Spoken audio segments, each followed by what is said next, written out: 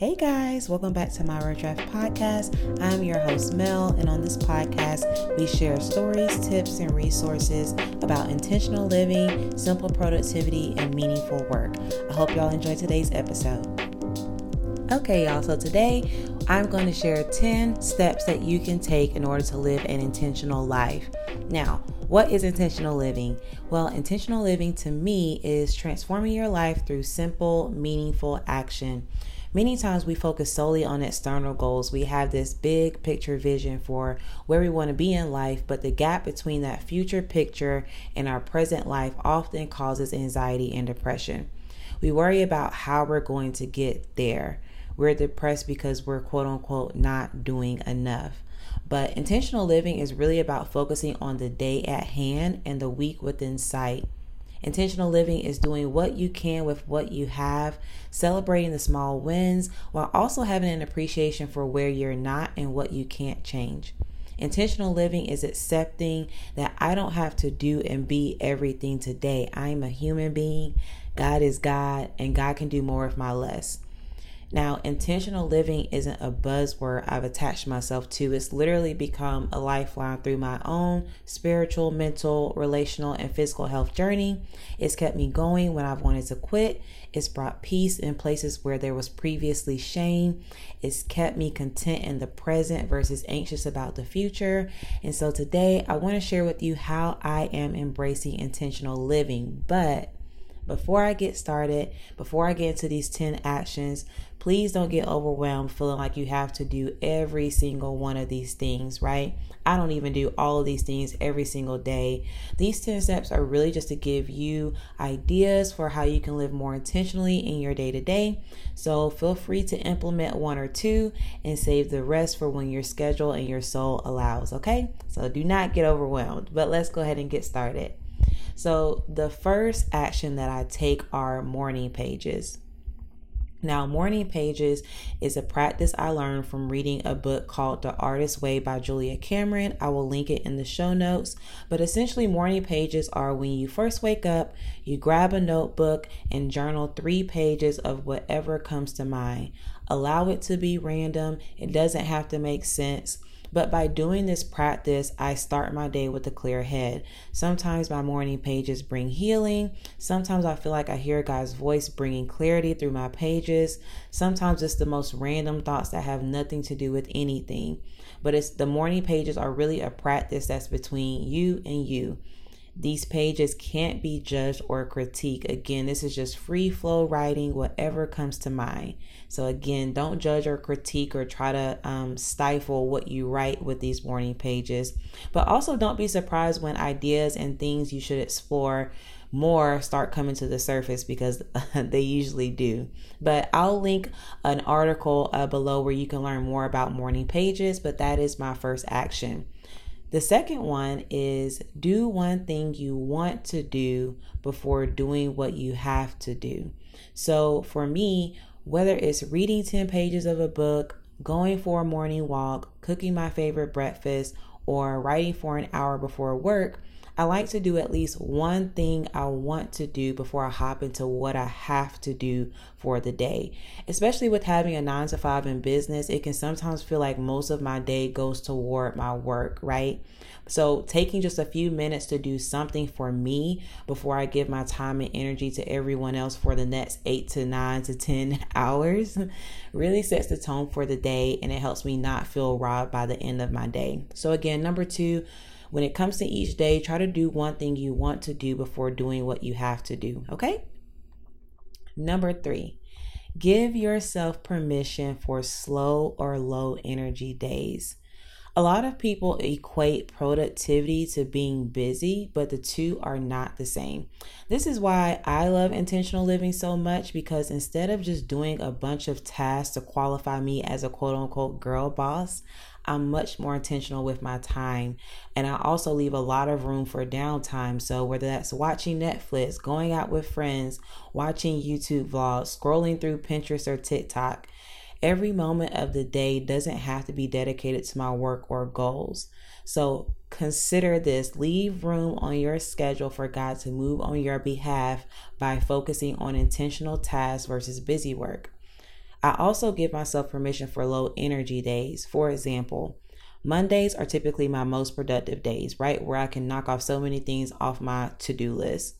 But Tuesdays can often be my lazy days, my moody days, my days where I'm not feeling it, or maybe I'm a little, melancholy, and that's okay. Maybe when I'm working out, there are days where I can't do strength training. So I go to the gym and I work on the treadmill. Again, instead of beating myself up, I listen to my body, because it's not about the intensity. It's about the intention behind each daily activity. On my low energy days, I tend to do more journaling, more reflection, putting my feelings and thoughts down on paper and accepting them versus trying to immediately fix them. Feelings are neutral, and I'll talk about that in a minute, but feelings are neutral, whether they're good, bad, or indifferent, and they're often trying to reveal something to you. And when I allow myself to have a quote unquote struggle day, that's when I get random calls or texts from friends. That's when something encouraging that I just needed in that moment will randomly pop up on my feed. And I truly believe that these low energy days, these slow days, are God's way of allowing me to work from a place of rest, seeing His hand at work in my daily life by relying on His strength and confirmations when I feel weak or powerless. So again, number 3, give yourself permission for slow and low energy days, okay? Every day doesn't have to be super jam-packed. Make room for free time, make room for downtime, and watch how much more productive you become, okay? Number 4, allow for spontaneity. Life is about more than following rituals and schedules. Sometimes when I'm super anxious about my workday, I take a break and I go for a drive with no destination. Or I may switch locations and find a new coffee shop to finish my work. Maybe I randomly go out with friends for dinner, drinks, and girl talk on the couch after. Maybe one day I binge read books, or I may, binge watch a series on Netflix. And this is still intentional living, believe it or not, because the thing is, intentional living isn't always about sticking to a script. It's about being present and living in the moment. We often ruminate about the future, but allow the unplanned to reveal and refresh you in the now, okay? It never fails when I randomly walk into a coffee shop that I leave inspired, or I leave a random hangout with a friend feeling refreshed. Because here's the thing. If we're not careful, our schedules can be tools for us to try to control every aspect of our lives. And this causes unnecessary pressure and anxiety that we have to have everything figured out. So allow for the random getaway, go for the drive, and see what clarity comes when you clear your mind. Shake up your routine. Life is to be experienced, not controlled. I'll say that again. Life is to be experienced, not controlled. In reality, we are never in control. And if you're willing to accept that, spontaneity can bring so much peace, joy, and gratitude to your life. So make room for that, okay? Number 5, prioritize mindfulness. Now, mindfulness is something that I see talked about on social media a lot, and recently my therapist brought it up as well. Mindfulness is simply paying attention to how your mind, body, and emotions are feeling in a particular moment.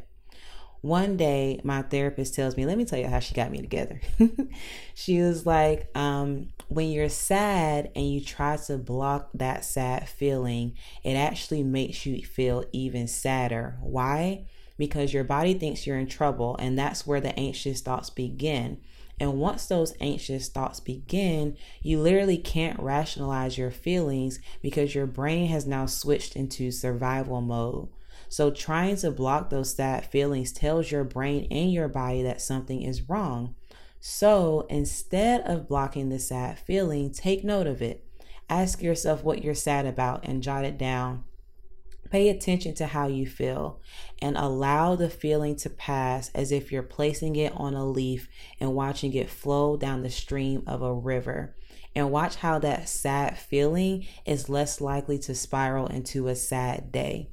I've learned from my therapist that feelings flow. They're neither good nor bad. They can be good teachers, but they are not facts. So instead of beating yourself up when you feel sad or unproductive, allow that feeling to flow. That gives it less power to derail you, but it can also reveal what's truly happening within. So throughout my day, I'm taking more notice of my emotions, and it's not a super, elaborate thing. Sometimes in between meetings, I just check in with myself. How am I doing? Right? Or maybe I take time for deep breathing. I take time to acknowledge my feelings and allowing them to pass. And I've just noticed that sad moments don't become sad days as often. Okay. So that was number 5, prioritize mindfulness and accept, the feelings that come. Now, number 6, be in spaces where you can be inspired. So again, intentional living is about embracing the fullness of life, not the limitations of your work. With most of us working from home or our days being filled with going to work then coming home, it's no wonder we feel blocked, right? Maybe we're constantly hanging around the same people and only doing what makes us feel comfortable. There's nothing wrong with that. But I personally am learning to get out of my comfort zone to be in spaces where I feel inspired. For example, I try, keyword try, to go on weekly artist dates. Artist dates are another tool that I learned from the book The Artist Way by Julia Cameron. Again, I will link it. But essentially, an artist date is where you take yourself on a solo date once a week. You can try out a new restaurant. You can maybe check out a local excursion or class or museum, or you can do an artsy project at home. There's no limit or rule. It's just a solo date that you take every week to spark your creativity. So through this practice, I'm able to be more inspired by all that life has to offer around me. Again, we're all about being present. Okay. So that was number 6, be in spaces where you can be inspired. Number 7 is make sure you make time to daily recap. So make sure that you're documenting the everyday God winks, the little confirmations, and the little nudges that are worth exploring. So in addition to my morning pages, I think it's essential to do a daily recap. It doesn't have to be elaborate again. Like sometimes I literally just jot down one sentence about how the day went.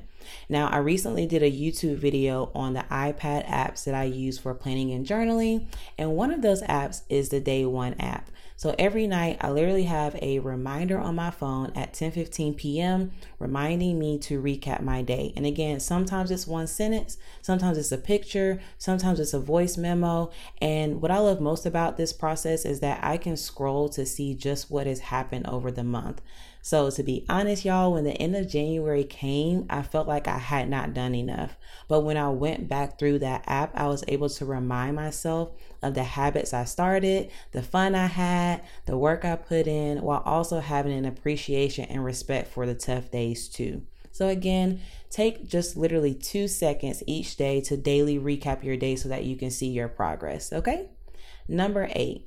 Prioritize being versus doing. Again, number 8 is prioritize being versus doing. So the whole concept of being versus doing is really just allowing your inner identity to influence your external actions. So instead of measuring your productivity based on your external task, right, you allow your inner identity to be the driver for what you do. So for example, I am a feminine woman internally. Therefore, that is my being. Therefore, I treat others and myself externally with care. I lead externally from a space of grace yet strength that motivates my daily actions. So being versus doing requires inward reflection. Who are you beyond the external titles? How can you be more in tune with your identity, allowing your external actions to reflect your inner self-awareness? Affirmations are really helpful with being versus doing because it affirms the inner you. By affirming who you are internally, you can show up from a place of confidence externally. So again, number 8, prioritize being versus doing. Allow who you are as a person to reflect what you do externally. I hope that makes sense. Number 9, invest in convenience. Don't feel like you have to do everything by yourself. I can't tell y'all how many times as a single woman where people, usually older women, usually older Black women, have said things to me like, it's just you. Why do you struggle with doing certain things yourself, right? And I really believe that God gives us grace for specific seasons, but as someone working on my physical health, my mental health, my business, my hobbies, my friends, a full-time job, I've realized that being this self-made superwoman is not something that I strive to be, okay? So yes, I've learned to give myself permission to have someone come and clean my place from time to time. And yes, it's only a 2-bedroom apartment, but just because I can doesn't mean I have to. Again, it's about being intentional. I can spend an entire day cleaning the house myself, or I can have someone come and clean my place in 2 hours while I'm working so that my time is freed up doing other intentional things, right? A couple of times a month, I may invest in a meal prep service for the week. Sometimes I'll go and get my nails and my hair done by somebody else. And I understand the privilege of being able to do that. And I think we can all find small ways to embrace receiving help. Maybe it's grabbing already prepped meals from the local grocery store. Maybe it's prioritizing self-care. Maybe it's getting help for your business. Maybe it's communicating a need for support from a friend. Again, how can you be more intentional with your time in your day-to-day? So don't be afraid to invest in what's convenient and don't feel like you have to do everything by yourself. And lastly, number 10, prioritize networking and community. One of my goals this year is to really build up the tribe that I need for this season. My friendships look very different now, and I'm actually prefer it that way. But being intentional about building a tribe doesn't take away from the space that my day one friends hold in my heart, because I love them to death. And I'm also realizing that to really see progress, I need to stop trying to put all the pieces together myself and allow for more community and accountability. And honestly, it doesn't even mean that you have to gain new friends. Sometimes it's genuinely just communicating your needs and being more vulnerable with the friends that you currently have. But the whole thing about networking, community, and accountability, I learned this concept from the 4 Tendencies book by Gretchen Rubin. I will link it. But this book really explores your internal and your external motivations. Based on your tendency, you learn how to be more productive by understanding what truly motivates you. So there's a quiz that you can take to learn which of the 4 tendencies you most identify with. When I took the quiz and read the book, and again, I'll link the quiz and book below, I learned that I am an obliger, meaning that I'm more privy to meet a goal if there's an external expectation or external accountability versus relying on my own motivation. Meaning, if I want to work out consistently, I need an accountability partner, I need a trainer, I need a group versus just relying on my own motivation. If I'm trying to write or create more, it means that, I need to be motivated by my audience or, join a writing group or again, have that level of accountability versus just relying on my own interest or talent as a writer. The 4 Tendencies book really set me free because I always wondered why it was always easier for me to do for others than it was for me to do for myself. But through this book, I learned that the way for me to truly meet my own goals and expectations is to build accountability and community in the areas that I want to work on. So this year, I have my fitness trainer. I'll be joining a fitness group. I'm thinking about joining a creative writing group, and maybe even getting back into a church community of some kind, even if it's not in the traditional setting. So again, prioritize networking and community, even if that means using the friends that you already have. So wrapping up, I hope that this was helpful for you. Again, these are 10 ways that I am embracing intentional living based on my internal values and priorities. So I really encourage you to take note of your own values and think through how you can align your being and your schedule to truly be productive through simple, meaningful action.